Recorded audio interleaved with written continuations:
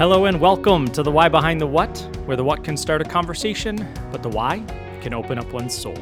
My name is Nathan Albert, and as always, I am so glad you are listening to this podcast today.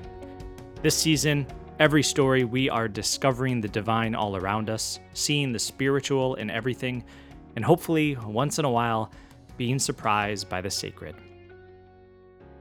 Back in 2010, Instagram was Instagram before it became Instagram.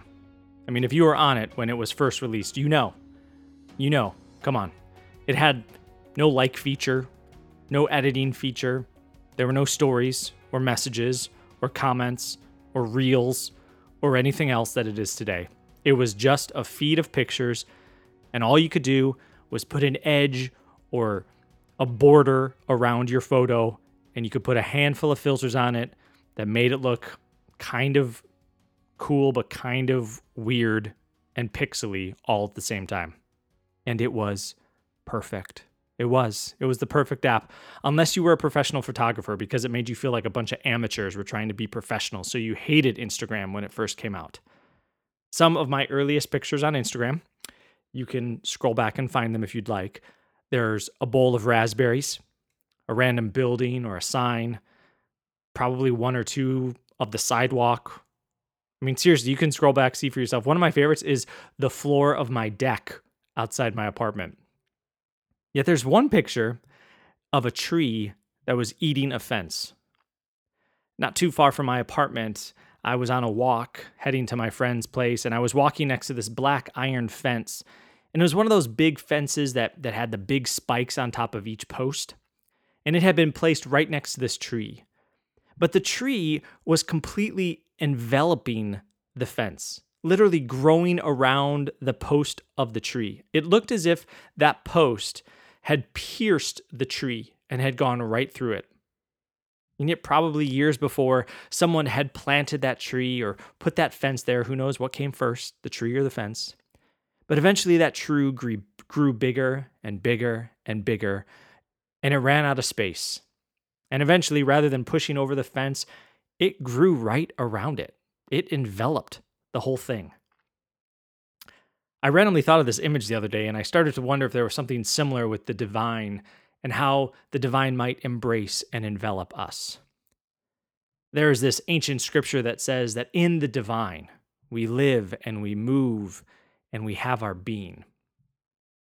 What if instead of the divine being some distant deity we are trying to reach, we're actually surrounded by the divine all the time? What if in the divine right now we live and we move and we have our being? I shared this story in an episode last season, but I think it's fitting here that for me, one of the most profound and mystical experiences I've had with the divine came in a meeting with my spiritual director. And every time we met, we usually sat in silence for the first section of our hour-long meeting. It wasn't my favorite part. I usually hated it because I wanted to verbally process everything in my life, and it seemed like sitting in silence hindered that opportunity. And yet on this one occasion, as we sat in silence in this small office in a church, I began to get this physical sensation as if the divine was wrapping the divine's arms around me, as if I was getting a big hug. And in that moment, I felt like I should just stay there, feeling the embrace. And so I did, for about 40 minutes. That experience was this reminder to me that I am embraced by the divine, even when I have other plans, even when it doesn't seem like it. So what if it's true, and we are embraced and enveloped by the love of the divine at every moment of our lives? And if that is true, well, how would that change your life? Friends, thank you so much for listening to the Why Behind the What. If you enjoyed this episode, please rate and review it on Apple Podcasts. That truly is a great help to me. Also, if you can share this episode in your social media circles, I'd be so thankful.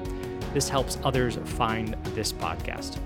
As always, this podcast is written, recorded, and edited on Monacan land. And until next time, may you have peace, may you have calm, may you have happiness.